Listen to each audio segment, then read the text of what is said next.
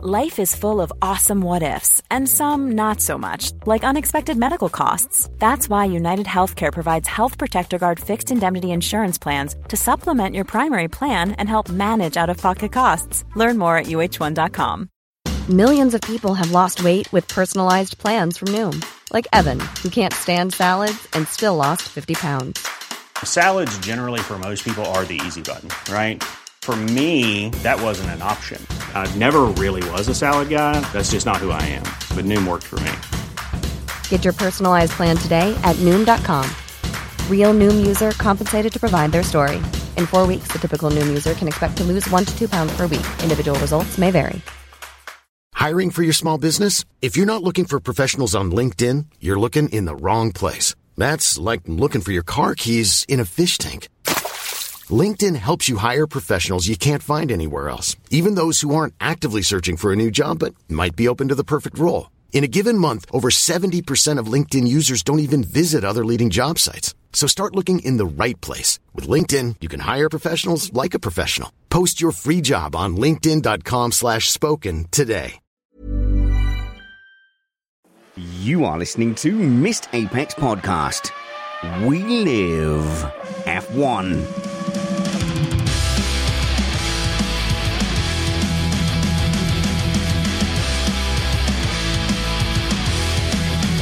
Welcome to Missed Apex Podcast. It's not race week unless you're Helmut Marko. Then every week is race week. I'm your host, Richard Reddy, but my friends call me Spanners. So, let's be friends. This week we'll talk about the Marko madness. We'll talk about the Andretti maze and the Norris paradox. We'll also ponder on the miracle of the cost cap, and we'll take your questions on this baking hot edition of Missed Apex Podcast. We are an independent podcast produced in the podcasting shed with the kind permission of our better halves. We aim to bring you a race review before your Monday morning commute. We might be wrong, but we're first. I'm joined in the shed by Matt Two Rumpets. Hello, Matt. That's not a flexi wing. This is a flexi wing. Oh, yes. There is more to come on this flexi wing stuff. I was a bit disappointed that it didn't all come to light in Monza, but basically every team is playing flexi wing chicken. Pretty much. And with a few clues, it's going to be fun because the new regulations, or technical directive, technically they're not regulations, will come into play at Singapore. So we could have some interesting surprises. Or not, because it's Singapore. That would be fun. We've also had a listener question from Flip Phillips, who says that he would like a tyre mention trigger warning because he was not prepared. He was in his boat. He had his flask filled for emergency use in the boat, but had he known ahead of time, he could have filled it with whiskey, and then he would have been prepared for the shock of you mentioning tyres yet again. So what he's asking for is, could we have a trigger warning for shots, or you never mention tyres ever again, or perhaps you yourself have to drink whenever tyres are mentioned, which I think is already happening. Pretty much, yeah. Yeah, I think we're safe. We're also joined in the shed by sim racer extraordinaire and streamer Scott Stuffy Tuffy. How's it going, Scott? I'm very well, thank you. I've been a little bit disappointed there has been drama, but I was disappointed there was no cost cap drama. There was all little rumblings, and then it all came to nothing. I know. So I think the number one most goodest drama that we could have had would have been Mercedes also breaking the cost cap, because then I would have had to decide whether to stick to my principles or flip-flop. Spoiler, I was going to flip-flop and say it's fine and the cost cap doesn't matter. But yeah, obviously if Red Bull had done it again, which I was expecting they would have done, then yeah, it would have all kicked off. So yeah, a little bit, when none of that drama came to pass. Yeah, all us wannabe accountants were disappointed in the end. But I see we had some discussions, and some interesting little tidbits did still come out of it.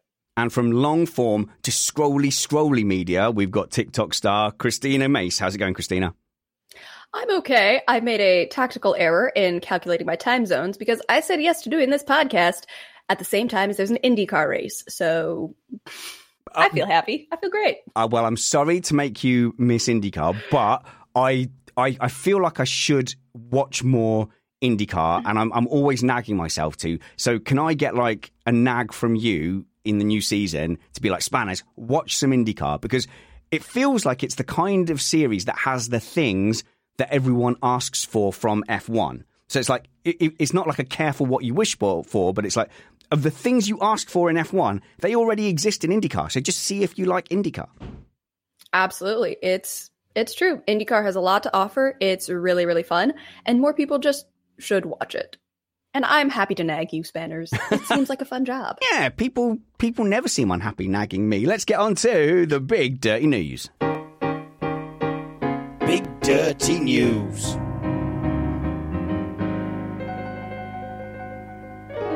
Okay, where do we start? Well, let's start with that cost cap news that Scott mentioned there. So the FIA has found that all 10 teams are in compliance with the cost cap, which is very disappointing and very boring, especially as there was rumours that several teams had faced extra investigation into their financial affairs. So it does open up. On one level, you could say, well, there you go, nothing more to talk about. Or you could kind of say, well, how is that? Because Red Bull exceeded the cost cap in 2021 and they didn't find out till late 2022. So they must have been doing broadly the same things as they were doing in 2021 when they were initially found to be, was it 5.5 million over? And then the tax rebate stuff came in and brought that down to 400,000 over. So it's quite lucky, isn't it, Scott, that they managed to almost accidentally stay within the cost cap for 2022. Well, they obviously cut down on all the prawn sandwiches they were having. I think part of the reason that they've probably passed it, or they have passed it, is they are so far ahead of every other team that even though there's a carryover from the previous year's cost cap, so 2021 to 2022, I think they probably haven't had to put as much development into the following year or as much money to say. So they probably was able to get much more of a tighter budget and get on top of their costs, and also maybe not play around with some certain tax rebates as much as what they did in 2021, where they were pushing to regain the title. It was quite evident from early on in 2022 that they were quite above the rest, other than the first couple of engine blowouts. But it was quite evident that Ferrari weren't going to keep up. Mercedes had a terrible car. And probably 4 months into the season, they were like, yeah, we can get on top of our accounts compared and not be as spend happy as what we were the previous year. But yeah, disappointing nonetheless that no one, least of all, of course, Red Bull, didn't break the cost cap. It would have been spicier. But hey, look, at least we can kind of put that to bed, Matt, because it's looked clumsy. So from the FIA point of view, it's a victory that all 10 teams stayed within the cost cap, because my goodness, would that have been an arrow to the knee that the FIA didn't need? Yeah, not just the FIA, but the teams themselves. If you look at the amount of negative publicity that Red Bull is still dealing with 2 years, or 2 years after the offense occurred and a year after it was announced, I don't think any team really completely wants to go through that. However, having said that, every team would like to get as close as possible to having to go through it without actually going through it. And I'm sure that as the teams find out what the other teams have been up to through the usual surreptitious paddock mice, we will hear stories of rules being, artfully applied. Well, we've got one, haven't we? Profits and costs and so on and so forth. Well, we've got one from Joe Sayward, and you should always read Joe Sayward's a green notebook, and he talks about a ruse that one team has employed. No team has been mentioned in his article, but Uncle Joe will be here doing a podcast on Tuesday, and then the following Tuesday, for those of you who like attending his live audiences, it's 50 of you on Zoom, he's going to be doing one at 3 a.m. his time from Singapore the following Tuesday as well. Tickets will be available soon. But Joe states there's a ruse where one team has a government that allows them to get tax breaks for highly skilled workers. So if they have a highly skilled worker, that worker's not paying any tax. Therefore, they can pay a lower wage. The worker takes home more money. And so you go, well, that scheme's not available in Britain. So it's probably, one of the top teams that is close to the cost cap, but doesn't reside in the UK. So you'd have to go, that's Ferrari. So Ferrari have got this epic foreign worker tax break, but they didn't take too much advantage of it. I think the bottom line is this isn't a scandal because it's Ferrari and no one cares. That's certainly possibly the case. Other outside teams would be Sauber and AlphaTauri, I believe. And yeah, you're right. If you look at the rules are all about getting government income for these workers. But in this case, if those workers were getting a tax break, which effectively meant that if I pay them $50,000, they're getting the equivalent of $75,000 because they don't owe the nation any tax. Well, then if you just pay them less, then you're just paying them less. That's absolutely fair game under these rules. Having said that, I do want to say, they're not perfect, these rules. They're still evolving. FIA is still learning how to apply them. The teams are still learning how to work with the FIA to sort of minimize the workload and get through it. So everybody's roughly. But I think in the larger picture, they're working. They're not perfect, but they're better than nothing, especially if you look at team valuations these days. What I'm genuinely surprised at, though, is that the leniency, in my opinion, of the penalty that Red Bull received for breaking the cost cap in 2021, that no other team took the approach of, well, if that's all we're going to get for breaking the cost cap, why don't we do it as well? The only other thing I can think of that might have deterred them from it is that they are so far behind Red Bull in regards to performance that lack of wind tunnel time would probably affect them more than Red Bull, who have already got a considerable advantage. But I'm surprised there wasn't an Aston Martin or a Ferrari who really, really have been pushing for the last few years to get up to the top. Fair play to them for staying within the cost cap, but I'm sure, as you say, there's some accountancy wizardry that has gone on in regards to making sure they're within the rules. I imagine that the FIA had a round table with the team principals at some point saying, look, this is the Red Bull punishment. Please don't think you can all now just spend $500,000 more because we'll take a harder line now that kind of Red Bull has used everyone's mulligan, is my suspicion on that.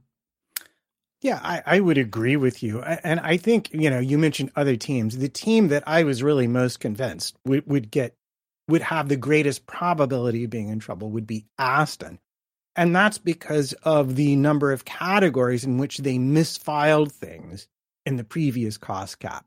They got a slap on the wrist, but it wasn't an actual violation. They weren't over in terms of their spending, in terms of that accounting. But they made many, many quote-unquote mistakes.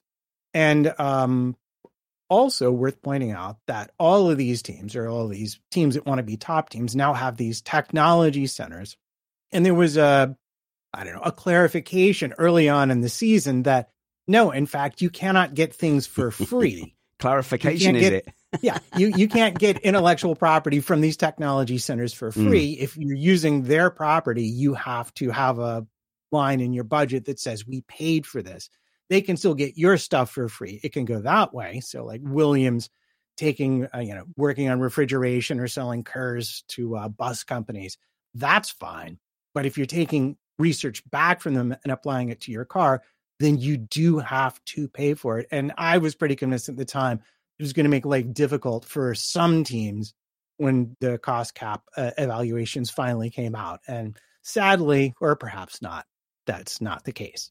I think the FIA got their house in order and they realised how damaging it was to the sport. And I imagine a lot of conversations went on towards the end of 2022 to make sure this wouldn't happen again. And like I said, they've been seen to take a very harsh line. We've pulled open the drawers at Red Bull and Mercedes, and we've gone through this with a fine-tooth comb. We've laid down the law and made sure nothing's happened. But my suspicion would be, even if it was Aston Martin, even if it was Mercedes, there's no way the FIA want to drag that whole circus up again. So it was relatively, with hindsight, predictable that there would be no cost cap violations. Whilst we're on Red Bull, whilst we're here, I mean, we may as well touch upon the Red Bull representative, Matt. Helmut Marko what is his relationship with Red Bull? Because, and I will say this with clarity, because it's risky, isn't it? It's risky saying, oh, such and such did a racism and the thing they said was racist or bad. So to be clear, Helmut Marko said stuff that was racist and bad in a long series of Helmut Marko saying stuff that was racist and bad. And he seems to not really, it's not like he has been called on it and gone, oh no, I can't believe it. That was just such a mistake. This was a no-brainer. He's consistently saying stuff like this. And in fact, he went out of his way to clarify at one point. He said, Sergio Perez is inconsistent because he's Mexican and Mexicans are inconsistent.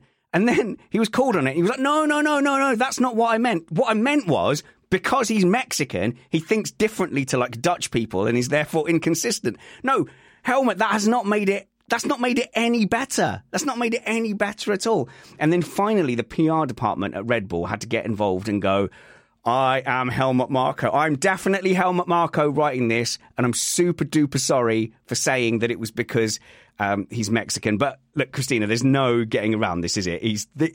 He is someone who has aired racist views out loud. Well, yeah, like it doesn't surprise me at all. Like when I was scrolling through my tweets at 6 a.m. like one does when one has a cat, and that's life. I was scrolling through and it was like, oh, Helmut said something racist again. Okay. And I just kept scrolling because I was like, this is not news. It's not unusual. He is racist. And we just let people continue. We just keep letting him do the thing. Like the shocking part at this point isn't that he is racist.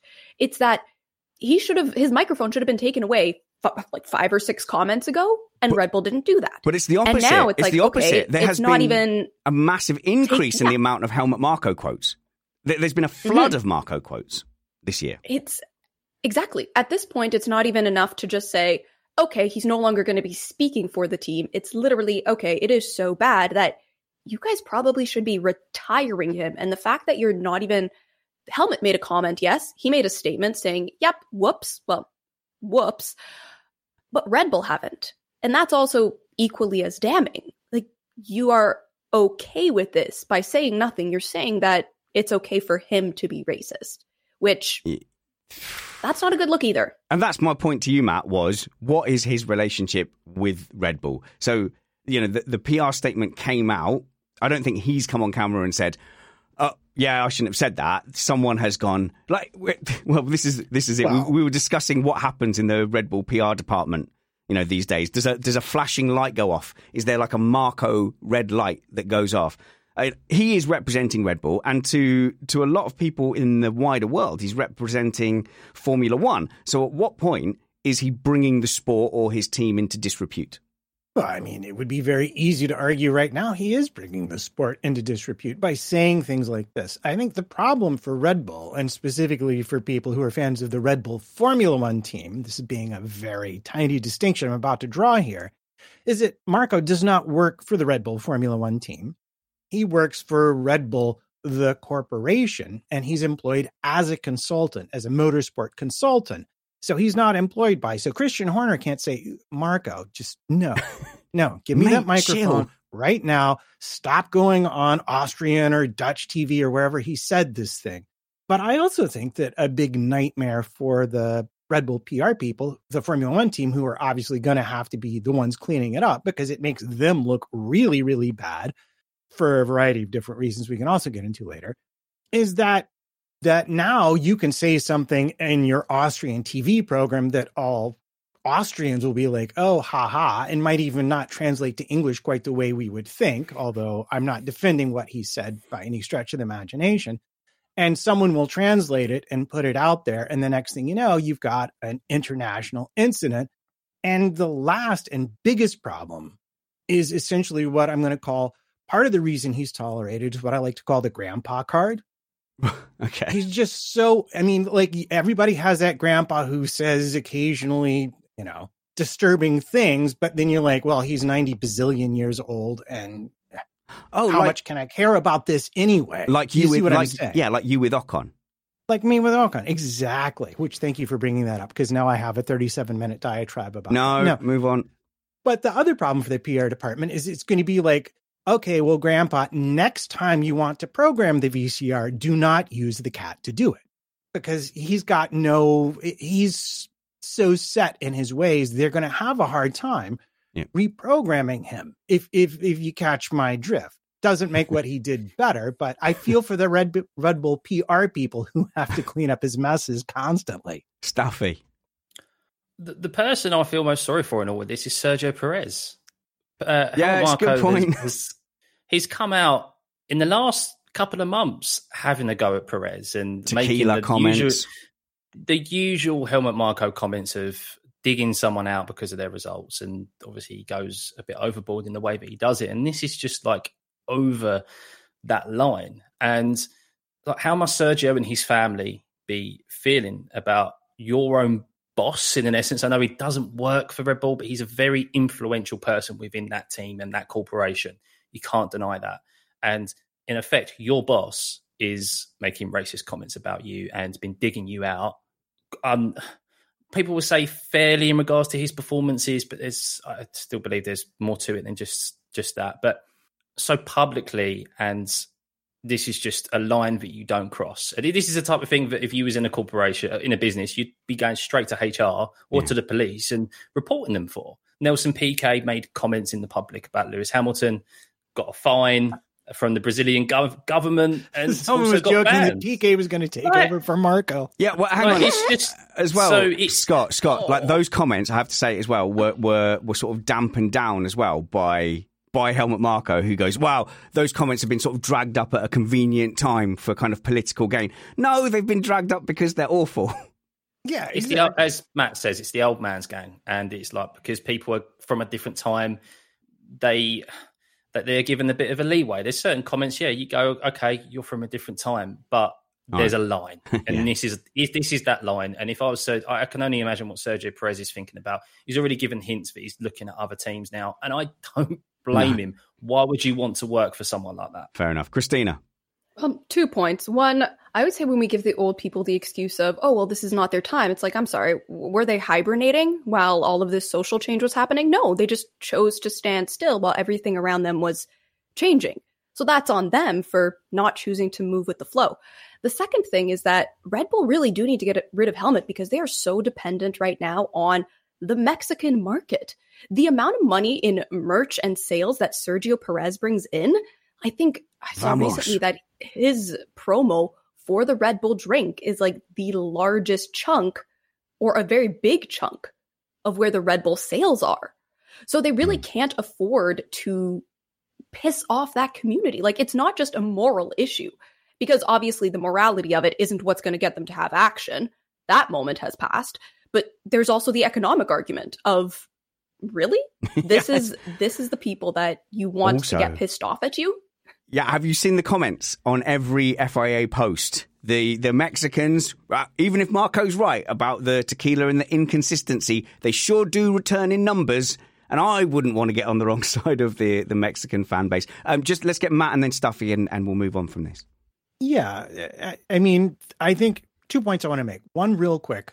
Dietrich Mateschitz is dead as a doornail and no longer in charge of this company.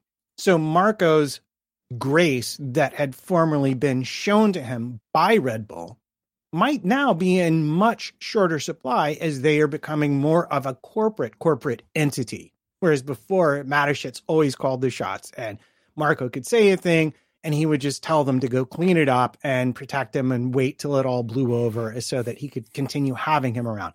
That may not be the case anymore. But the thing that I really, really, really want to correct, and the thing that was just galling to me as an American, more than anything else, is the fact that Marko got his geography wrong. I mean, people bash us all the time for being terrible at geography.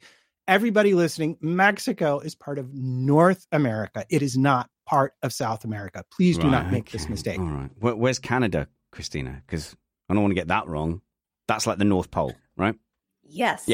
I knew that. We have Santa Claus in our postal area. That's where the elves are from. Very quickly, last one, Scott, from you on this.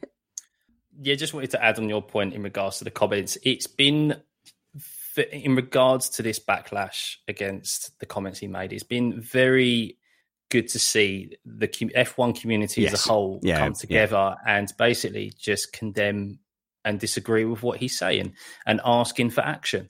There are times when there are kind of what's the right word? People come together to kind of vilify people for wrong reasons, but this is the right reason. Like, you can't. This isn't his first time. I'm sure it won't be his last if he's let go with it. And it's been nice to see the community come together to condemn something that we don't want part of our sport.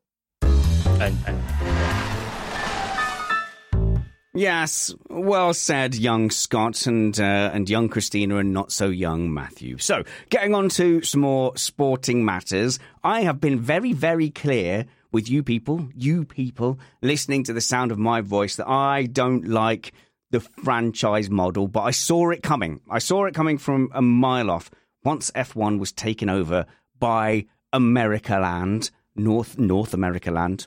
I must get my geography correct to not face Matt's scorn. But the American sports aren't quite like our European sports. There doesn't seem to be the same open pyramid that we sort of enjoy for, say, soccer, where, you know, a team like Wrexham in the 5th tier can make their way up to the Premier League. You can literally start your own football team in a park, play in the 10th tier of English football, and if you gain enough momentum, you can not only rise to the top league eventually, if you keep winning, but you can enter an open competition. You can enter the Football Association Cup. And if you keep winning, you'll go eventually in that knockout tournament and be in a draw with the likes of Manchester United and Newcastle and Everton. So it's open, whereas US sports aren't like that. You have to be part of a franchise in order to take part in that sport. So in basketball, NFL, baseball, there are garages, there are franchises, there are teams and entries that are in a closed loop. They can't get relegated, they can't get promoted. And I did wonder if Liberty Media coming into F1 spelt the end of privateer teams coming in. You know, we all know the romance from the Rush movie of Hesketh in the F2 team going, I've got a few extra £1 million lying around. I'll build a race car for James Hunt and let's have a go and try and beat Niki Lauda. I think those days in F1 are well and truly gone now. And I did wonder if this would be the end of additional teams at the grid. And I thought never again will we see the likes of Caterham, Minardi and such like, and Marussia joining the back of the grid, making a go, just scraping the pennies together, doing anything they can to get on the back of the grid, bringing talented drivers, bringing a team of fresh or aging mechanics, a combination of youth and experience to just try and get 4 wheels on the tarmac and just see where they can go from there. Those days do seem to be gone. And the application of Andretti, to me, is proving that the FIA harks back to the old times where they would love to approve a team to come and join the grid. But FOM, Liberty Media, the commercial rights holder, does not want that to happen because they're going for that franchise model. So the team in question at the moment with the best bid to join F1, Christina, is Andretti. Do you want Andretti in Formula One, and how do you rate their chances? Yes, Andretti should be a part of Formula One. At the end of the day, making excuses for not allowing someone like Andretti to join the grid, it kind of just makes the other Formula One teams look a little silly and almost delusional. Because them saying that, Andretti might not be able to handle and might not bring something to the sport, it's like, okay, let's be real here. Andretti is motorsport royalty in the States. And you want to capitalize on the American market, and yet you don't want to have this American team. And yes, they have Haas, but Haas has been given many chances to be that flagship American team and have stumbled the ball. At the end of the day, they're kind of just missing a huge opportunity. And yes, they're trying to capitalize on having Vegas and Miami and COTA, but realistically, people can't afford to go to those races. But can people afford to buy an Andretti shirt? Heck, a lot of American motorsport fans probably already own an Andretti shirt and are happy to cheer for the team. This is them just fumbling the ball at the end of the day. It's not a privateer team even. It's Andretti. They have money and resources. I'll push back slightly, because isn't that the definition of a privateer team? Is a guy with money. But yeah, so I think a lot of time we have that definition between works teams, so like a car manufacturer versus a privateer, which might not be the most useful cut and dried definition. But you're right. There's a racing heritage. They're already racing at the top level of motorsport, Christina. So the argument to keep them out from a racing point of view as like an unserious team, that argument doesn't exist. Pretty much, yeah. Scott? Yeah, the point I just wanted to add on is that we're in a different era of F1 now. We're in the cost cap era. The whole idea of, or this bygone era of where teams coming in would never be able to make it to the front because they could never cope with the spending power that the likes of Mercedes and Ferrari and Red Bull had of 300, 400, 500 million. We're in a different era now where a team could join, operate at the top of the cost cap, bring a pretty decent package, and then quickly work their way up the field. I think we're already seeing the effects of that cost cap era with the likes of Williams and McLaren have kind of a lot more money to spend, I reckon, than Williams. But we're starting to see teams that have been so far down the pack start to make their way forward. And I think that's in part due to the cost cap era because the top teams aren't able to bring brand new cars every weekend or every other weekend. And a new team coming in, like Christina said, with a name like Andretti, who apparently has secured an engine package with Cadillac, who's also got a motorsport pedigree, currently competing in Le Mans. Like, it seems to be that every bit of information I've seen about Andretti, they warrant a fair opportunity. But we've now got a cabal of F1 teams, even Haas, Gunther Steiner, going, ooh. Yeah, because these teams are now corporations. They are earning so much money per year, more so than what they're probably spending. And the top teams, in essence, don't want someone to come in and upset the apple cart. And a name like Andretti has potential for that to happen. Was that a champagne cork popping in the background there, Scott? Is there celebrations going on? Probably a picture frame falling off the new flat wall. Now, Matt is sitting here in our Patreon Slack chat. Hello, patrons. Thank you for supporting us at patreon.com/missedapex. Matt saying, why am I avoiding going to him? Because I know there's a point of contention and disagreement here between us. And that's about whether the Andretti bid will succeed or fail. I think it's going to fail. Matt thinks it's going to succeed. Just before we get to that, with Scott and Christina, ideally, how many teams would you open the grid up to? Let's start with you, Christina. Is it right where it is, or do we need 100 teams? 12 teams. 12 I'd be very happy with 12 teams. I was rewatching, I fall asleep to old F1 races. The cars are soothing.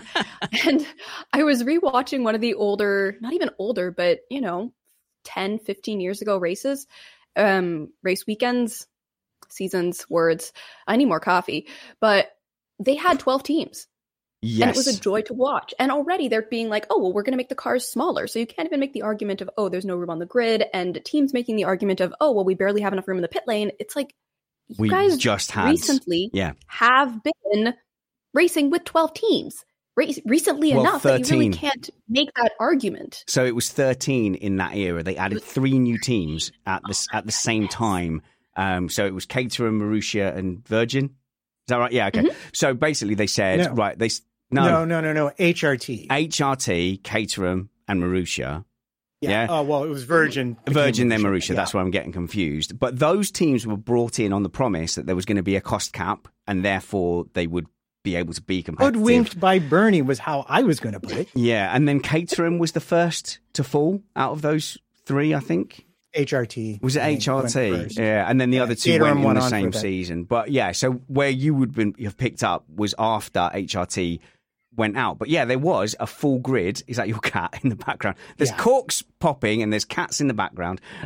Chaos! So in very recent history, F1 has been able to handle 13 cars on the grid, Scott. And so, yeah, they didn't have to scramble around going, oh no, where are we going to find paint for the extra grid positions? Yeah, I still think 12. I agree with Christina. I think you also have to think about the TV coverage. If you watch the TV coverage, they struggle to cover a lot of action as it is anyway. And if they're with the cost cap era, if it works perfectly or near enough as it's supposed to and bunch the teams closer together, I think 12's a suitable number. As soon as you go more than that, all right, in my experience in sim racing, it becomes way too much. I've got a slight counter to that, though, where I've commentated on karting series, and this lad came up to me and he goes, "Oh, I never make it onto the coverage or the karting." I'm like, "Yeah, mate, you need to get higher up the grids, and then we'll care." And he went, "Right." And then, to be fair, the next season he was higher up the grid, and I said, "See, I'm talking about you now. You've done better." So yeah, there is that. You don't have to capture every single moment and incident, and that's one of the things I don't like about there being 10 teams on the grid.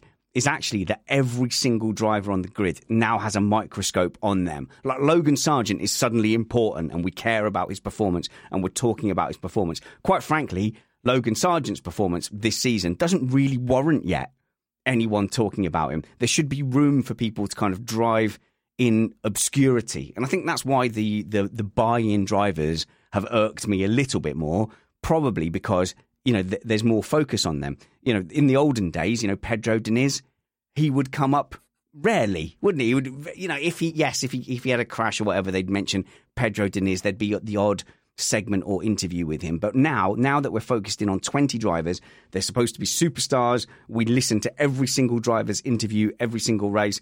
I would say the correct number is 15 teams. Let's have 30 drivers on there. Let's have some teams that we don't even know if they're going to make it to the grid that week, but we don't care. And yeah, maybe they just, we can only field one car this week. That's fine. Yeah, Derek Turnipson, he can make it on the grid, but his brother Philip can't. So Turnip Racing is only racing one team this year. That's how the back end of the grid should be, and then we should only care about them if there's something of note. But here's where me and Matt are going to argue. All right, Andretti's bid is dead in the water because Liberty Media do not want another team in. They've got their franchise model. They don't want Andretti in because they've got their 10. If Andretti buys Sauber, fine. They don't want an 11th entry. And see, this is what I love. You could have gone with the thing that we actually agree on, which is the wording of the clause. The wording of the clause is wide enough that you could, for various reasons, legally deny anyone an entry. But where you are sadly mistaken, and I say this as your friend, is in thinking that Liberty has any kind of statutory authority whatsoever to keep anyone off the grid, because the sole regulatory body for Formula One is the FIA. And if the FIA say they're on the grid, they are on the grid. Nothing Liberty can do, and any public document I've been able to find should keep them off the grid. Now, that doesn't mean, because I'm going to qualify this, doesn't mean there's not practical things they can do to delay it to the point where it's 2026 and they can renegotiate the anti-dilution fee that all the teams now think should be like $1 billion instead of the $200 million it currently is. But the reality is the FIA can simply say, yep, Andretti's in, and then it's simply a commercial negotiation for Liberty to conclude. The reason they don't want them is because the teams have been inserted into the process, and they are greedy little toddlers running an ice cream factory that only want ice cream for dinner. What about the Concord agreement between the teams and how it's broadcast? Can Andretti not be excluded from that kind of general broadcast and teams agreement? I am so glad you asked me about that, because the answer is we have no clue, because that agreement is entirely private. But what I did do is I went back to the original notice published by the EU, by the commission that was dealing with F1 back in 2000, and I found this little sentence. The draft agreement, this is referencing what FIA agreed to do rather than have a public hearing into exactly what was going on. The draft agreement provides for the separation of commercial and regulatory functions in relation to Formula One. That would be the draft agreement of the new Concord agreement.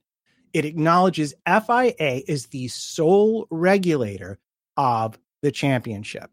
So to me, that's done and dusted. If the FIA are the regulatory body, they make the rules, they have the final say over everything. If I'm Liberty and the teams are having a mutiny, well, I do have a bit of a problem on my hand, because I want to keep the teams happy because we're all making lots of money. But honestly, if I'm Liberty, I'm thinking an extra team it's grist for the mill for DTS. It sets up a brand new narrative of a brand new team. The team is American. It's backed by the largest manufacturer of cars in the United States, General Motors, who won't be able to make their own engine, but potentially will come on as an engine manufacturer in the next set of regulations. There's no way I don't want this from a narrative point of view, but I have my current teams to keep happy. I think, and the current teams to keep happy is a big thing. And there's lots of silly shenanigans, like if Liberty Media really wanted to object, they could withhold showing Andretti on TV.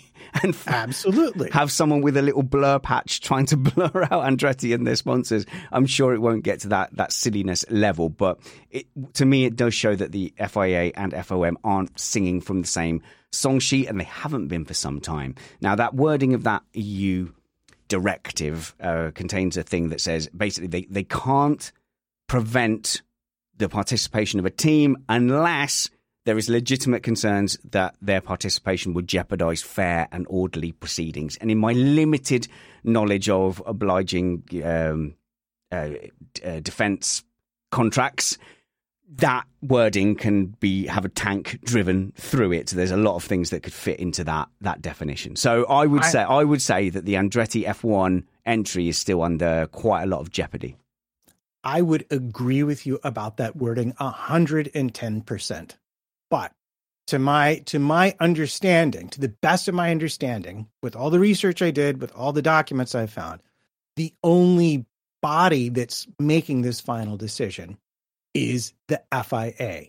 And what we hear constantly is that the FIA is set to approve it, but that Liberty and the teams don't want it. So what we're really talking about here is a power struggle. And everything we're seeing from Liberty, everything we're seeing from Stefano right now, I think part of it is just glad-handing the teams. Oh, we understand you're upset. So he goes and he says, well, we're going to have to be very careful about letting them in. We don't want to dilute the value. But I'm sure you recall back in the days when we had more than 10 teams, only the top 10 teams actually get money from Formula One. If you're team 11, you get zero. And I'm sure we all remember when Haas joined, the first 2 years in your championship, even if you're seventh, you don't get any money because you're a brand new team for the first 2 years. As far as I know, neither of those rules have been changed. So even if Andretti join in 25, it's up for negotiation in 26. How many teams get a share, get a cut of the revenue? All right. Yeah. It seems that the top teams are changing, well, the teams in general are changing the goalposts, because initially, when there was talk about Andretti joining, wasn't it that it all comes down to money at the end of the day, F1, but it was, the main argument was, we don't want there to be a split in the prize money and a split in the money that is divvied out. So they even put, I think it was initially 150 million buy-in. That might have increased now. I think there was talk about the team saying, well, no, we want it to be X amount of money. And I think every single time Andretti and obviously his partners have been able to come back with proof that they would be able to front that money and pay for their buy-in. And it seems to be that Andretti has got all of the answers. There's a credible bid for him to join F1, and it's now just purely politics of the teams don't want him in. Even the smaller teams like Gunther Steiner going, what value is Andretti really going to bring to this grid? Well, I'd ask, what value is Haas bringing to this grid over the last few years? Because you haven't really brought much as a counter argument to him. And it's just, it's got too corporate, hasn't it? Again, but it's, there's quite evidently a power struggle happening that I didn't realise. I thought Liberty ultimately had the final say, Matt, but you've obviously explained that no, too FIA corporate. Kind of do. So let's do some more research into that, because I think the jury's slightly out on that. I don't think that's conclusive. Like, if I could, to address that real quick. Is that okay? Real quick. Real quick. So the reason we all think this is because the flow of decision-making has included, there's so much I want to tell you, because this story actually goes back to 1994. Oh my God, that's not real quick, is it? But I'm not going back there now.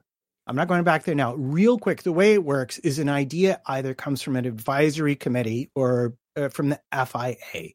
It goes to the Formula One Commission, which is made up of the FIA, the teams, and Liberty, who vote on it and the rules for voting. Once the voting is passed, if it's approved, then it goes to the FIA, who have the final say as the regulatory authority as to whether the new rule is enacted, and so on and so forth. So a lot of people have sort of gotten the idea that Liberty has this say over the regulations, because if they team up with the FIA, they can outvote the Formula One teams. Generally speaking, they have enough votes to do what they want, regardless of what the teams have to say. So a lot of people have this impression, but in terms of the actual rules, always 100%, it's the FIA that's got the final say. Cool. Wasn't sure you were going to land that plane. Life is full of awesome what-ifs, and some not so much, like unexpected medical costs. That's why United Healthcare provides Health Protector Guard fixed indemnity insurance plans to supplement your primary plan and help manage out-of-pocket costs. Learn more at uh1.com. Hey, I'm Ryan Reynolds. Recently, I asked Mint Mobile's legal team if big wireless companies are allowed to raise prices due to inflation. They said yes. And then when I asked if raising prices technically violates those onerous 2-year contracts, they said, "What the f*** are you talking about, you insane Hollywood ass?" So to recap, we're cutting the price of Mint Unlimited from $30 a month to just $15 a month. Give it a try at mintmobile.com/switch. $45 up front for 3 months plus taxes and fees. Promo rate for new customers for limited time. Unlimited more than 40 gigabytes per month. Slows full terms at mintmobile.com. Hey, Dave. Yeah, Randy. Since we founded Bombas, we've always said our socks, underwear, and T-shirts are super soft. Any new ideas? Maybe sublimely soft. Or disgustingly cozy. Wait, what? I got it. Bombas. Absurdly comfortable essentials for yourself and for those facing homelessness. Because one purchased equals one donated. Wow, did we just write an ad? Yes. Bombas. Big comfort for everyone. Go to bombas.com/ACAST and use code ACAST for 20% off your first purchase.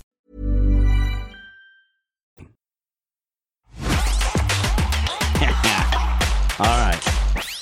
Definitely some sorting out there to check. We've got some homework to check. Who has the final say? What can FOM do? Let's go to some of the listener questions. Let's rummage around in the mailbag. And let's go to Andy. No, I was looking for one. There we go. Jason, who says, an interesting but unserious question. That's fine, Jason. That is definitely within our MO. Given all the inclement weather that has been at the various race weekends, would an indoor Grand Prix track be something that could be popular, and what country would you choose to have it in? This assumes you can build a big enough structure and solve for ventilation, dirty air, noise, spectators, etc. Christina, I've never. So you're relatively new to F1. I'm not gatekeeping. I'm just saying that in the olden days. Yeah, and your cat agrees. In the olden days, rain used to be something we celebrated. We'd be like, oh, here we go, it's tasty. There's a bit of rain. Whereas now, when there's rain, we're kind of, oh no, this is never going to get started. So should ask the cat, should we have some indoor tracks? I mean, if we can build it, I think we should. It would be a fun, just different thing. I mean, it gives you more control as well of what you can and can't do. Yeah. Controlled environments are nice. It's safer for fans because you can have shade all over the place. That's the biggest complaint when you go to a race weekend. No one ever has enough shade. You're always at risk for heat stroke. Don't worry about the cat. I'm enjoying the commentary. It's fine. But that's a big thing as well, is fan comfort. And we've seen other series do it as well. Formula E, yes, they're electric cars, so you have different concerns. But London, their E-Prix is 50-50. It's half inside of a building and half outside. And we had the problem this year with the finale of them having to dry the outside part of the track because it was still a problem. But you've also seen Race of Champions.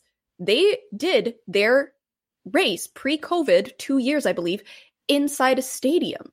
Yes. And yes, it wasn't Formula One cars. It was different vehicles, but it was still motorized, like, combustion engines.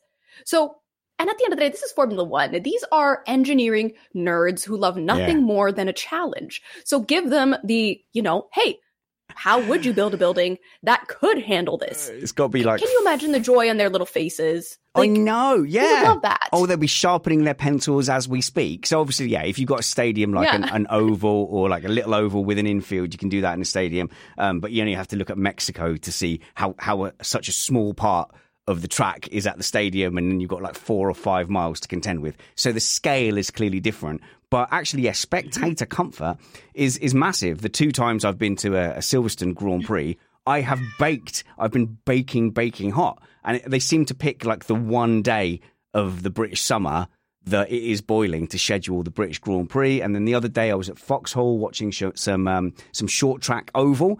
And again, just baking hot because all the grandstands were open. So yeah, the spectator comfort is like a small part of it, but it would be amazing to watch motorsport and not just be completely, at the mercy of the elements. Scott. But the cat has completely leaped onto the desk. This is chaos. Oh my goodness. So, I mean, squeaks. So look, Stuffy can relate to this because his cat has turned off his Sim steering wheel during live streams before. And what was hilarious about that, Scott, was that you were in VR, so you had no idea what was happening and why. I completely freaked out, and it was only once watching the video back that I knew that she'd lent on the mouse. So, yeah, don't worry, I totally feel with you there, Christina. Is your cat called Squeaks, by the way? Did you just say your cat's called Squeaks? Yes, that is Squeaks McGee. He came with the name. I can't take credit. Right, okay. But he's vocal. He's a chatty boy. Whether he's happy or sad, he cries sometimes just to be manipulative. It's we get it. We're cat people He's fine. Here. He's just dramatic. Yeah. Every member of the Missed Apex panel now has a cat. I think every member of the panel except Christian Pedersen. So, but to be fair, he eats, raw deer in the forest. Stuffy, I believe we're talking about indoor stadiums. Yes. You was talking about, well, Christina made a good point about removing the weather and that variable. But my experience is indoor karting. Yes. And you'd have every indoor go-kart track I've ever been to has a bridge, has a gimmicky Mickey Mouse bridge that surely if this was to be a thing, and I'm imagining it being freshly built somewhere in the Middle East because they're the only ones who would be able to build an indoor F1 track to this scale, is they'd have to chuck in like a jump or something. It's just I don't know. I don't ever see it kind of happening. Multi-level. One thing.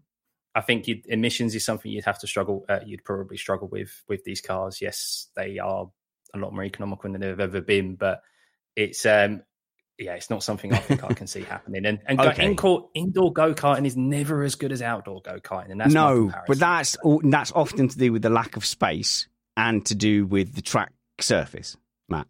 Yeah, it's the surface, isn't it? You're getting into what I want to talk about, track surface. From a theoretical point of view, yeah, of course it's possible. It's a large area of ground to cover, so to speak. But yeah, it's entirely possible to build a track and then cover it. And, certainly here in the States, I don't know about over there. Certainly here in the States, we have multiple sports arenas with covers that retract so that you can have it open if the weather's good and close it if the weather's bad, which spectators would obviously also appreciate. Is it a good idea for the sport? Well, yeah, I don't know. As a novelty, it'd be kind of fun, but there's something about having to take the randomness of the weather into account that I would miss if that became a real model going forwards.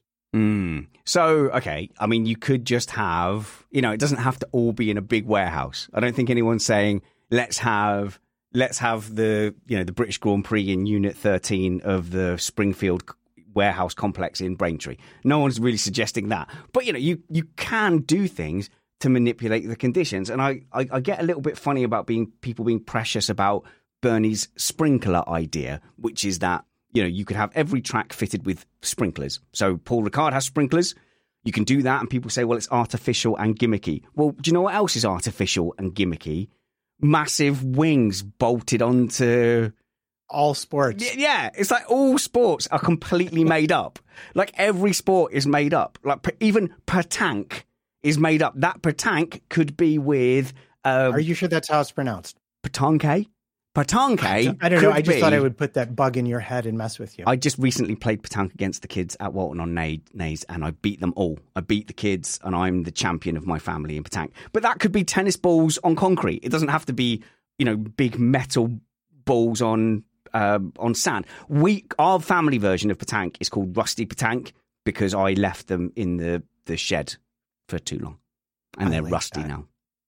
The first time I ever heard sprinklers mentioned was actually Murray Walker, ahead of when I first have seen Bernie quoted about it in the 99 European Grand Prix. And that is a point that I wanted to make to prove that I do watch occasionally things almost as old as me. Fair enough. But look, the point is we can do anything we want with motorsport. If you put me in charge of motorsport, you can, it's just money, isn't it? You could just go, right, we could have under track heating, which dries the track really quickly. You could have a kind of track surface where water drains away. You could have track surface where there's a big difference between the drainage properties and the top level of the tarmac, like you have on motorways. So, motorways are designed to drain away the water to the side, but also they're designed that you can have an amount of water in them, and yet the top layer of the tarmac still has contact with tyres. So you could do that. You could manipulate the track surfaces to make sure that wet weather conditions are never a factor in Formula One, or you could manipulate it to have wet weather conditions be like really a big factor, or to manipulate it so that you have sprinklers. Here's the thing, Christina, is we're not actually constrained. We're not constrained, Sprinkles McGee, are we at all, by the elements. We can do whatever we want. It's true. And I'm having this vision in my head right now of, do you guys remember the Hunger Games movies and how their arenas were just like absolutely ridiculous each and every year? They had all the different conditions and they could be like, guess what? Rainstorm. Guess what? Drought. There you go. Guess what? You're going to be attacked by this crazy creature that is actually made up of the souls of your previous competitors, or whatever that twist at the end of the first one was. Spoiler alert if you haven't read those books, but like at this point, whatever. Oh, Christina, I don't read. But you have brought me on to a very important question. Which driver would win the Hunger Games? So if we're teaming up in districts now, so I think District Haas would have the best chance. Absolutely, the most boss lineup in the F1 Hunger Games has to be Kevin Magnussen and Nico Hülkenberg. Which driver pairing is legitimately taking those two on in a battle of survival to the death? I was going to say, I generally think Lewis Hamilton could probably take most pairs on their own. He's an extreme sports guy. He does loads of stuff in his spare time. Like he's a proper extreme guy. I'm not sure about George. I think George would be too cared about. He looks like he how breaks easy. I think he'd be too cared about how his hair looks, to be perfectly honest. And Lewis would probably just leave him to die at some point. But I think, because he does extreme sports. Valtteri Bottas has got the endurance. He does triathlons. Bottas and Joe. Yeah, good point. Yeah. The Finns don't mess with the Finns. They come from harsh conditions. Matt, I'd also be worried about Logan and Albon because they're both they're rangy, aren't they? Yeah. If it gets into MMA, close quarters scrap. I would honestly watch out for Max. I'm pretty sure he does a fair amount of combat sports training as part of his regular training. And here I will refrain from making any jokes about Sergio Perez because I am old and know better. Oh yeah, it's a good point. You don't want to get cancelled, Matt. Yeah, that's fair. So email us with your feedback. Who do you think would win in a Hunger Games style contest with the teams if they were split up into team districts? Okay, here's a interesting-ish question about Dave in Leeds. Leeds. I assume you're a Leeds United fan. After seeing more teams in special liveries in Italy, it got me thinking about the cost of production. Are these paint jobs, race suits, team equipment, clothing, and newly manufactured parts considered under the cost caps? The cars do look a little different for one race, but I don't really see the point to it further than advertising. Thanks for all the content. Well, you're welcome, Dave. But that is an interesting one, Christina. When we talk about saving tyre blankets, saving the carbon footprint, less tyres, it can't be that efficient to be constantly making new liveries, new paint jobs. So all that effort, is it worth it? Does it add anything to the sport? I think it does. I mean, you look at social media and how excited people get about the special liveries or how many memes come out of it. Like 2 for 2, at least in recent years, Ferrari have given us the Minion memes and the McDonald's ones.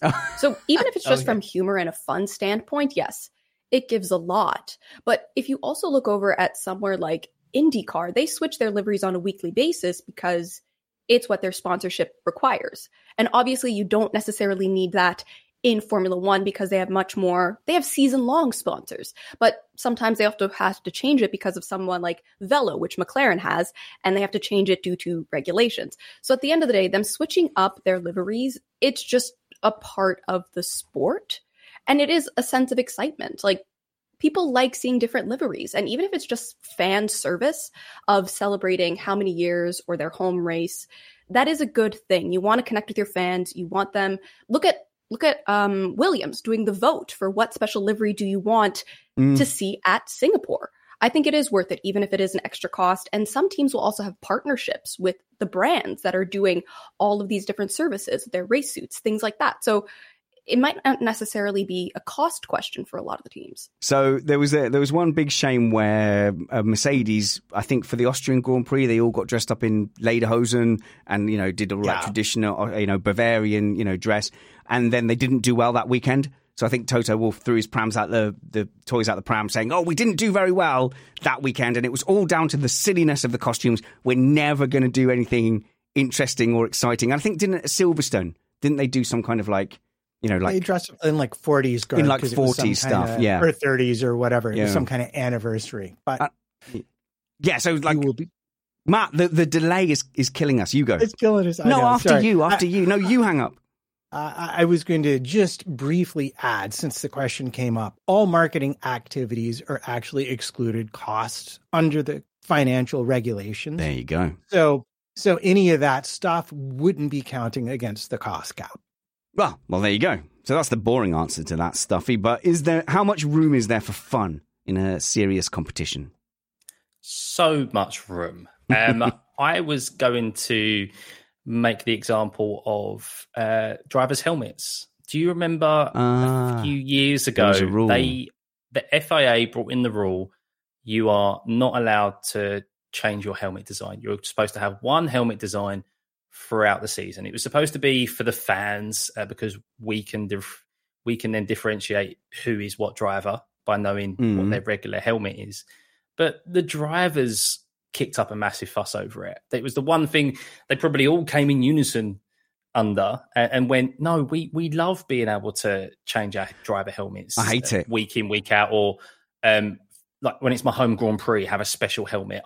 I really enjoy that. I really enjoy seeing them post the different ones, like Lando posting the one year it was the basketball at Miami, and then it was the beach volleyball, and they have some real fun ones. And they have had some fun ones. And Lando Norris, didn't he have one designed by a 5-year-old as well, which was very cute? Yeah. And okay, I get that. I'm not saying there isn't an appeal to it, but I also dislike it because a driver's helmet is their identity. So Damon Hill, with the black helmet with the dashes in a circle on the top of his head, instantly recognizable. Senna and Hamilton in the yellow lids, and you go, that's definitely Senna, that's Hamilton. And then even when he went to that purple helmet, I think if they pick their helmet for the season and go with it, I love that. But I grew up in an era where drivers were very much identifiable by their colours, and it was it's very similar along the lines of the Barbarians in rugby union. Is it rugby union with the Barbarians where it's an invitational team, but they wear the socks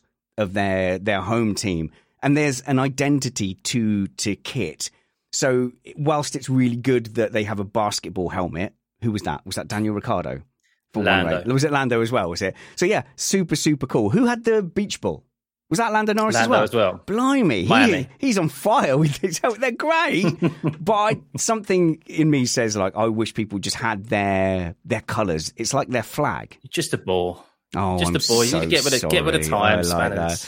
There should also be a rule that drivers in a team have to have distinctly different helmet covers and different coloured gloves, if at all possible.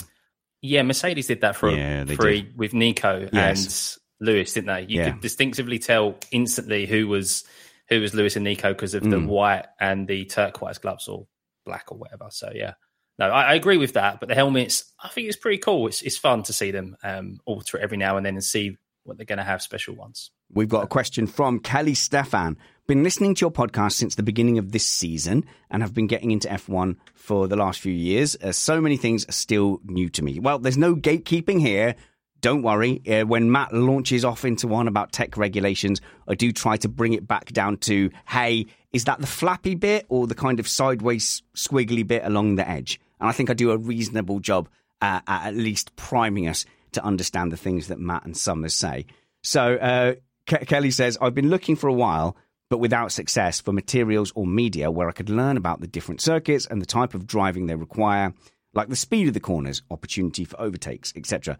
Also wondering about the counter to this, like the constructors' cars, are they better or worse at different tracks? So are they track dependent? Is there any suggestions for places to find this information? Well, you're lucky. We've got the two perfect people on the panel for completely different reasons to get good information here. So, Christina, you've done a lot of stuff on your TikTok channel, basically in being an intermediary to, is it fair to say, the DTS generation of F1 fans, and you break things down on a much more entry and accessible level. I'm not saying like Christina's super dumb F1. I'm saying it's accessible, and deliberately so.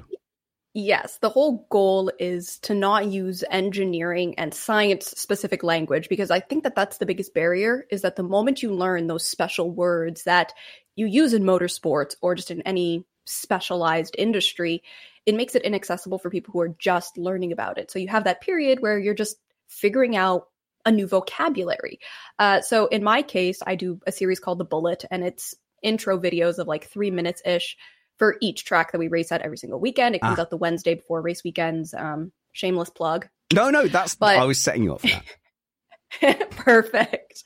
But a lot of what I learned as far as that goes is from watching old races, and especially those first couple of minutes where they're talking about the track before it gets started.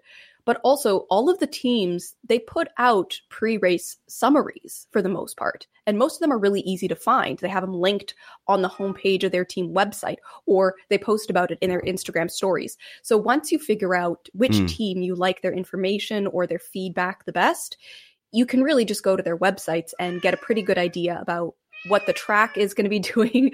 And yes, we know you like feed that cat. My goodness. Yeah. About what the track is going to be doing. Yeah.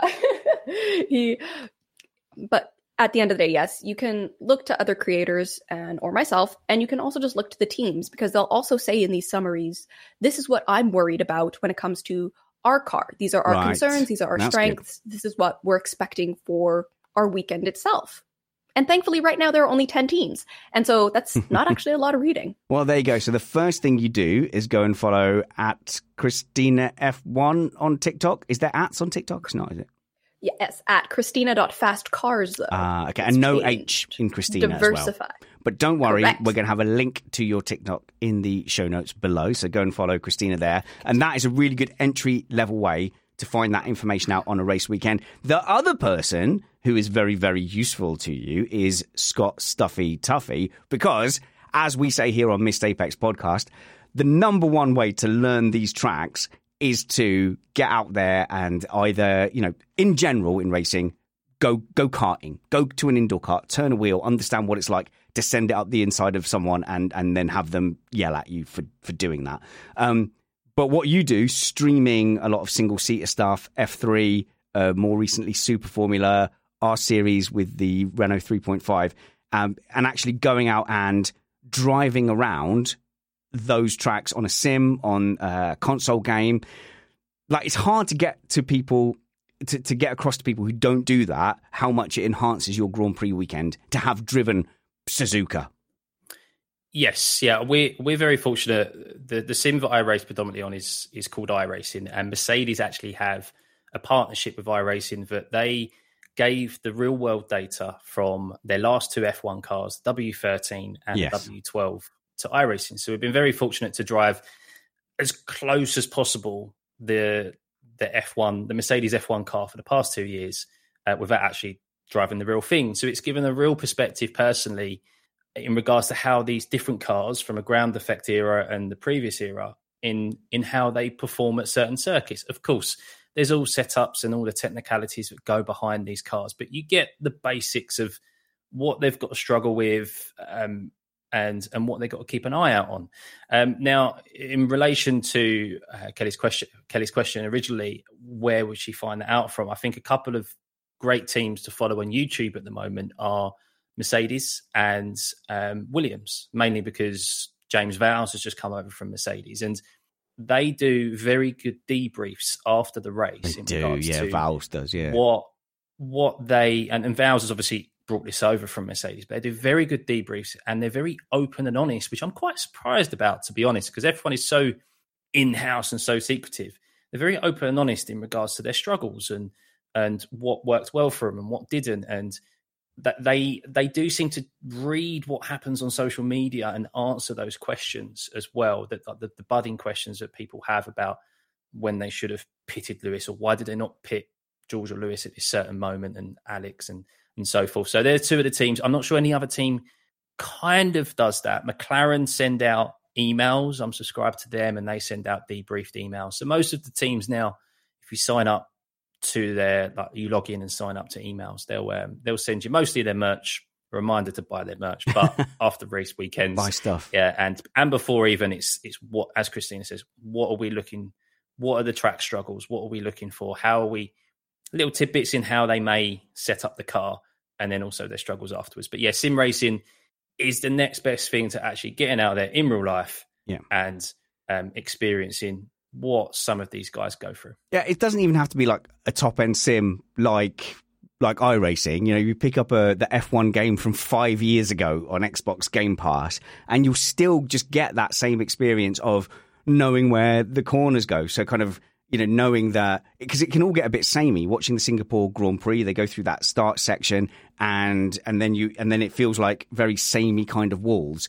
But if you get a sense for where the track is going, and I'm sure Matt will tell us in a minute, the track is going in a very different direction this year.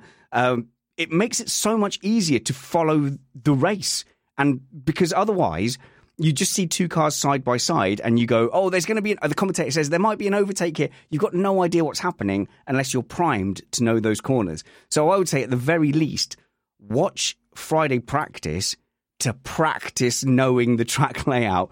And if you can't go on iRacing, if you can't play the games, at least then just find some onboards and just sit on an onboard of the circuit and familiarize yourself with the turns. And it just makes the story much, much easier to follow.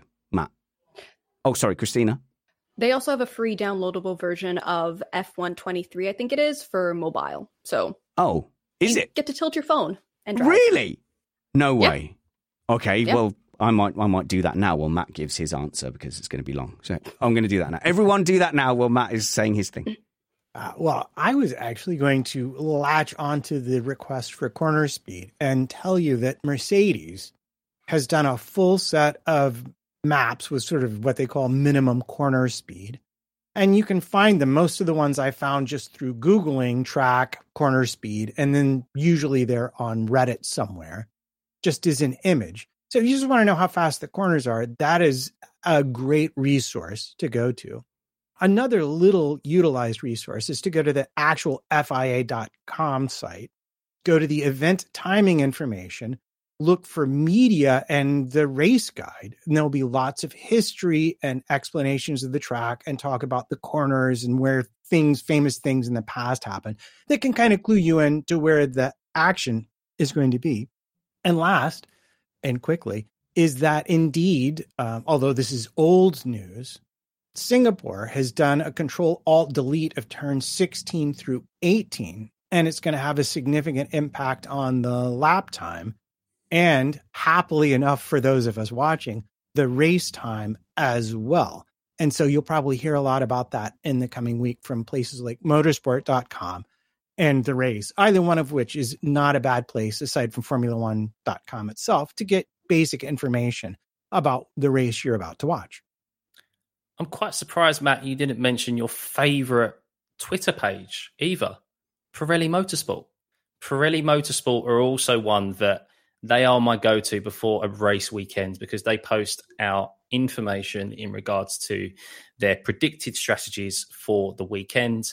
What is the best? What is the alternative? What is the outsider? How many tyres and the teams have got fresh for the race weekend, and just a bundle of information that, of course, is revolved around tyres, but is very relevant, of course, to the race itself. So definitely follow their Twitter page on X it's now called, isn't it? But yeah, it's Twitter. Yeah. We'll see how that schism works out. It doesn't affect the garbage I put out, but you should follow all our X or Twitter accounts, and all our social media accounts will be posted in the show notes below. I'm going to end with one final question from Matt McHenry. And Matt says, I would combine two things. Spanners hates for a better format. I would combine two things Spanners hates to have a better format. Sprint races with balance of performance. So yes, you're right, Matt. I don't like the sprint races because I think it dilutes the weekend. And I do find myself over the course of a race weekend kind of not losing interest, but I have to pick and choose which bits I get emotionally invested in. Balance of performance, I don't object to in principle, but I know why F1 would object to it. Okay, so Matt says, have a separate Drivers' Cup with sprint races on a Friday where we add balance to each car to make them equal based on lap time in prior real races. Everybody gets what they want. FOM makes more money. Fans at the track have more action, which is the idea of the sprint races, and drivers can prove their skill independently of the car. The grumpy can then ignore it. Do you mean me, Matt? Do you mean me, the grumpy? The grumpy can ignore it completely since it awards no championship points, and the teams have no real incentive to sandbag with no points. The downside is the FIA needs to figure out how to calculate ballast. Yes, it's not a very small downside, that. Here's the problem, Christina. F1 doesn't really want us to know how all the drivers would do in equal machinery. Yeah, and I'm okay with that. Quite frankly, I kind of hate I'm tired of the argument, quite frankly, of like, oh, who's the better driver? And oh, it's the car. And it's like, yeah, that's the point. Yes. Is that it's the driver and the car. Imagine that. They both have an impact. And look, if you want to watch a series where there's a balance of performance, there's so many choices, even just in single-seater, that you can go and watch. You can go watch F2 or F3 or IndyCar, which IndyCar is, it's sort of balance of performance, but that's really. More of a spec series, isn't it? Spec. So yeah. People will argue about that, but at the end of the day, you have options if that is what you want. You go to Formula One, and what makes Formula One unique and special is that it's a constructors championship. It's just as much about building the car. If you want to have sprint races where it's like build a completely different car to a different spec, then it's a completely different series. Conversation. Which is a completely different cost thing and can of worms that if money was no object and pollution was no object, I would say, yeah, that's fun. Make them drive on different vehicles every once in a while. But I'm fine with sprint races the way they are. I think 6 is a decent number. I worry about them, a quarter of the time at this point. Mm-hmm. I think if it was any more, I would care more. But at this point, I'm like, a couple weekends out of the year, I watch an extra race. Whatever. This is fine. I have no strong feelings about sprint races right now. I think they're very mid. Yeah, now that I've been... Oh, mid. Nice. Yeah, nice new young people term. So now that I've been sort of conditioned to the sprint races, they're fine. Like, they're no more than fine. They're becoming less abhorrent to me, and Scott can say why they're still abhorrent if he wants in a moment. But so we must be careful with our terminology. So, a spec series is where, on paper, all the cars are the same. They have to use the same parts. But for anyone who's done rental karting, you'll know that, the karts vary wildly. And that is with the best intentions. Just out of manufacturing, one engine will have a little bit more performance. One chassis will have a little bit of imperfection over another. So it's really, really, even in a spec series, you're going to get, for example, I know of a series where you're limited on the chassis you can build. You can purchase. It has to be of a certain age, but there's no limit on the maintenance parts. So you can effectively fill the entire chassis with these brand new maintenance parts, and it's like Trigger's broom. If you've watched For Only Fools and Horses, you go, yeah, you've got to have a really old broom, but you can replace the handle and then you can replace the head, and it still counts as an old broom. So even in a spec series, it's really hard to police things being the same. Balance of performance is where you've got a bit more freedom to develop your car, but if you do well in a series, or you're the champion, or you win a race, they can then add lead weights to your car or something to then bring down the speed. So the thing is, F1 isn't like that, but Matt, it has been sold to a new generation of F1 fans as it being a driver series. So in Drive to Survive, yeah, there's some engineering stuff in there, and Christian Horner's camping with Jerry and all that stuff, but really it is driver, driver, driver. Who's the star? Driver, driver. And then it's a bit disappointing then to find out that really you can only compare the driver to one other driver, and you can only actually do that in about half the teams where they have truly equal status. Yeah, and this is the thing. The driver matters, and the driver can matter a lot. But yeah, like 95% of it is really just the car. And that's an easy thought experiment. Think of one other driver that could win like Max is winning right now if they had that dominant a car. Could you think of one? And you'd have to be you'd have to be number one driver as well in that situation too. Yeah. But you get my point. You could take Alonso, you could take Hamilton, get rid of Max, put them in that Red Bull, and they'd be winning a championship with it. And I don't even think that's a very controversial thing to say, quite honestly, because really the engineering in the car is so very, very important. Thankfully for you, I figured out how to make this work. Nice. And the problem is, well, Matt, thanks you. You just need to be American enough. All right, I'm so trying. Balance of performance is fuel flow, which is how a lot of times it's either weight or fuel flow that they will use to restrict the engine. And that's easy because you have the Formula One drivers do qualifying. So you have a pretty actually authentic number to work with. So you just restrict the fuel flow. So they're all faster. But here's the twist. This is where I'm genius. Here's the twist. The Formula One drivers don't do the sprint. The junior drivers do the sprint. But the Formula One driver has to start the car the next day in whatever condition it finishes the race in. So from the wall. Think about it. That's genius. But look, this is the thing, Stuffy. We're fixing something that you looked very, very unenthusiastic and sad about when we mentioned it, the sprint races. Have you not been indoctrinated yet? You were told, no. Scott, you were told you are bored on a Friday and you are bored on a Saturday. You do not like FP3. You needed another race. You've got it. Why are you being so ungrateful? I'm not bored on a Saturday. I never used to be bored on a Saturday because I had qualifying to watch. And then I had my football to watch in the afternoon. Now, and I get it's great for people across the world, but I'm being a selfish European right now. All right.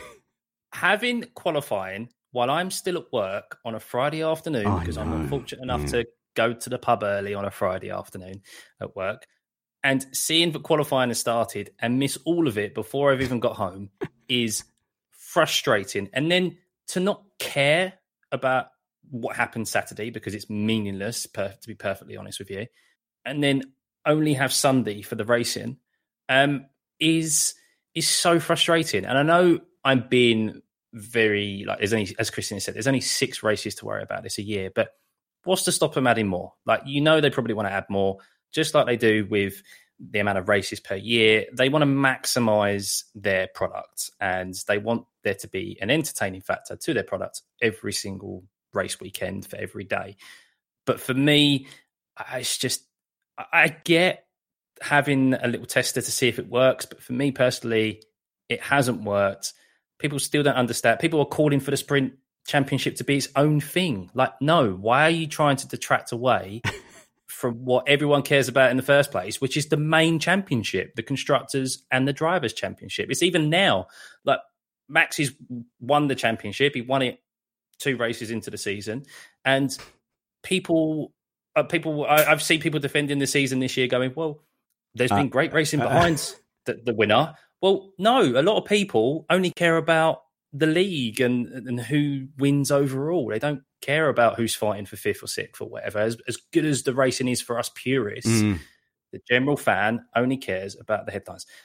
Little rant there, guys. No, that's fine. And look, that is very topical because, Matt, we got some insight from FOM, from Liberty Media, because I've been ranting, haven't I, about how this is a deliberate media push to make us all appreciate the records that we're watching. And who's this? Maffei? Who's Maffei? It's Greg Maffei. Yeah. sort of gave Not the sure game how he away. pronounces it. Sort of gave Yeah, the game he was, away, didn't he, by saying Stefano Domenicali is rightly trying to pivot and say, come and watch this historic event. You've never seen success like this and you don't want to miss it. And we'll see if that works. So he's given the game away because we were suspecting that there was this, not suspecting, it's so obvious. There's a deliberate media push to say exactly the same message that Domenicali is trying to put out. I even saw one journalist who I respect a lot, and it felt like a gun to the head article. So it was an article that said, my view on Verstappen dominance. And the article basically said, it's fine, I guess. It's happened before. And he basically had written this article saying, I have no strong views on this one way or the other, but it's fine. Like, there's no reason to have written that article unless there was a big kind of push to the accredited media saying, please write an article that it's not terrible that Verstappen is dominating right now. And this fella, Matt, has just sort of, he's given the game away. You're not meant, he said the quiet bit out loud. Yeah, well, this is for an investors conference at Goldman Sachs, right. I believe. Okay. And like, it's really hilarious. He basically said, well, yeah, it's very attractive other than we have Max, and like short of like pulling a Tanya Harding and breaking his leg. There's not really a lot we can do about that. Yeah. But aside from that, overall, the sport is doing well. The numbers, there is growth. In fact, he said that I think like 3 of the top 4 viewed races have been this season. Yes, but that's earlier in the season.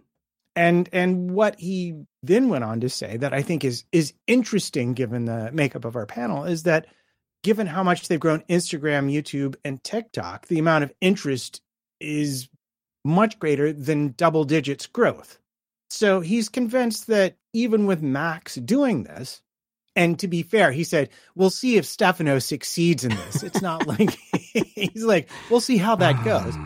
But they are taking the view of we are in charge of the overall, generating the excitement, and we'll just continue to do what we've been doing because it's been, can't argue with, incredibly successful. I wish they would be more honest. And so I feel like we're being taken for fools when we're being told you should be enjoying the dominance and you should be watching these records rack up. Like, that is the thing. That's a curiosity to see all these records rack up. That's fine.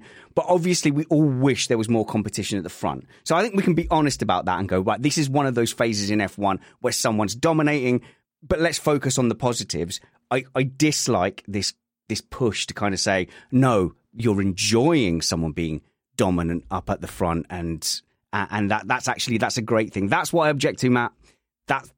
And that's fair. I agree with you. But I think the point they're trying to sell you on here, and if you think back to, like, I'm going to use baseball, as the more he wins, the more Red Bull wins, the more improbability accrues. It's very unlikely to have that kind of dominance not interrupted by something at some point. So yeah, you may tune in and see Max, 30 seconds off the front, not bothered by anybody, until he drives until a bird winds up in his side pod and his engine overheats. And this is Checo had a bad qualifying, and suddenly you're like, will Red Bull make it? I think they're trying to sell you on. And the other thing, and I think this is it too, is, well, when are you ever going to see this again? Because I think it's unlikely. Scott. Yeah, I mean, end of the day, Liberty are just trying to protect their products. They know that we've just had 2021, we've had this uptick in viewership and closest championship fight ever, and then 2 years later, we're having the most dominant season in F1 we're probably ever going to see. And personally, I don't think dominance is a bad thing, but it's the manner in which dominance occurs. I don't care if Max wins every single race in a year, as long as he has a teammate to fight. He has another team to fight. Like, we have something to chat about rather than him lining up anywhere on the grid and still expecting him to win the race. That's a compliment to him and the Red Bull car, but it's neither here or there. We want champ. But at the end of the day, there are sportsmen in other sports who have dominated their who've dominated in their careers, but there are battles and matches that they've had throughout their career that we look back on and we go, God, do you remember that match between Nadal and Federer as an example, or like when Tiger Woods like hold that chip in that night and he went to play for these sort of things. And of course, the only narrative they can push now to keep people interested is, well, we need you to cheer for Max to break these records. You want him to win every race between now and Abu Dhabi. I've seen people tweet say, well, if he does win every race, or Red Bull does win every race to the last championship, every race to Abu Dhabi, will you be sitting there cheering for them, or will you be against them? I hope he makes it. I hope he makes it. Yeah. And I'm like, what? This is just the narrative that's being pushed. We as race fans want to see racing, and someone driving off into the distance, winning by 30, 40 seconds, or winning a race wherever they start on the grid isn't enjoyable. So when we look back at like periods of domination like this, where there was an inevitability, you look at like some of the Schumacher seasons where he could just go off and, win by a lap. 2013, Sebastian Vettel. And actually in my head, as you were talking, I was thinking Lewis Hamilton 2020, but I looked back at the race results for 2020 and okay, just very quickly, it's Bottas, Hamilton, Verstappen, Hamilton, Gasly, Hamilton, Bottas, Hamilton, Perez, Verstappen. So there was, I felt in that season, even if he didn't outqualify Bottas, there was an inevitability that he was going to get ahead. But this is another, it's another step above it. So personally, I don't have any truck in those records. And if he was making those records, like say, like crossing the line on the last lap, having to do a last ditch attempt to get that win, it might have a bit more sway. But yeah, I just wish F1 would concentrate on the battle beforehand and not try to pretend that this is a feature, not a bug. I think the key is they would never choose to have a season like this. I think that's probably the giveaway. Thank you for joining us on Missed Apex for a new show. We appreciate your feedback at missedapex.net, and we appreciate your support. Patreon.com/Missed Apex. See if being a patron of Missed Apex is for you, and hopefully we can provide you with some value with a ad-free feed, some extra content before the race, and we have a nice Slack forum to chat with. It's a very nice place to talk about F1 and to chat along with during the races as well. So look in our show notes below for all of that information and follow our panel. Go and follow Christina on TikTok. Christina, what's that handle again? Because I got it wrong last time. As she struggles to... That cat is a liability. We will sort this out for the next show. No, we won't. That cat's fast cars. There we go. And you're on Instagram as well, because you try and attend a lot of races there in the Arctic Circle. Yes. Oh my goodness. We try to attend many races. We leave him at home for those. Right. But Instagram, I'm at Christina Lee Mace, but I have a link tree, so it's all right there, and you don't even have to think about it. There we go. Give us the link to your link tree, and we'll put that in the show notes. And Scott, people should watch your sim racing. You are one of the calmest sim racers out there, in that you can get absolutely wiped out, and you'll just go, oh no, my entire day's been ruined by this race. Oh well, let's do the next one. Yes, well, you'll be glad to know, and I'll send you them. I did lose my temper. Oh, did you? A little. Oh, I want to see. Mainly because it was my own fault, and I have no one else to blame. I'm my harshest critic when it comes to sports, and it's nothing more painful than having no one else to blame but yourself. But yeah, no. Follow me over at Stuffy, STUFFEY, and all sim racing and F1 watch-along content. Yeah, so much as Marcus Aurelius, Emperor of Rome, would have said, as fear not about the result. Did you act in a honourable and worthy way? And that's the only way by which you can judge how you should emotionally react to an outcome. If you mean by slapping myself around the face, then yes. That's actually the next Marcus Aurelius quote that I was about to give. So, yeah, we're on the same wavelength, you and I. And Matt Trumpets at MattPT55 and Matt Trumpets on Facebook as well. So you should go and follow Matt there too. And your wife sells books of a romantic nature, and you can buy those. We'll link to those. It's at A Weaver Writes. She is an author. She writes romantic novels. And you have to think that a lot of her romantic novels are inspired by her liaisons with Matt Trumpets. So in a way, all her romantic novels are Matt Trumpets' romantic fan fiction. I don't know if that's is that a plus or a minus? I don't know. If it makes you more inclined to buy them, feel free to think that. It does me. There's links in the show notes below. And obviously follow me. My links are there. At Spanners Ready on Twitter, Richard Ready on Facebook. Please do follow Missed Apex at Missed Apex F1. We've got Joe Saywood coming and joining us on Tuesday. We've got our race review with Dan at Engine Mode 11. So Dan Jury from the Engine Braking Pod is joining us. That's right, Matt. Did I not tell you? For a race review. No, you did not tell me. For a race review. There you go. And we might be doing a home and home and visiting their podcast as well. And Antonio Rankin will also be here on Sunday as well. And then we're looking at getting Matthew Carter returning to the podcast on the Tuesday after that. And then, of course, it's the Japanese Grand Prix. So there's a lot to look forward to. But wherever we see you next, work hard, be kind, and have fun. This was Missed Apex Podcast.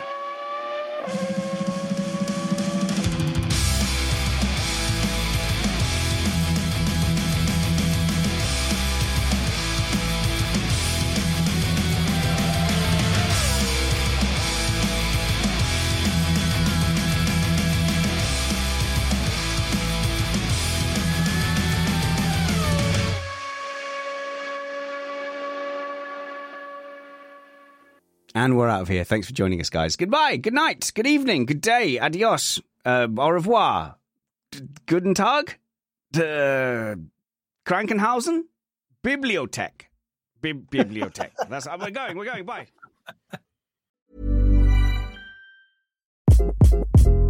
Hi, this is Craig Robinson from Ways to Win, and support for this podcast comes from Invesco QQQ. The future isn't scary. Not realizing its potential, however, could be.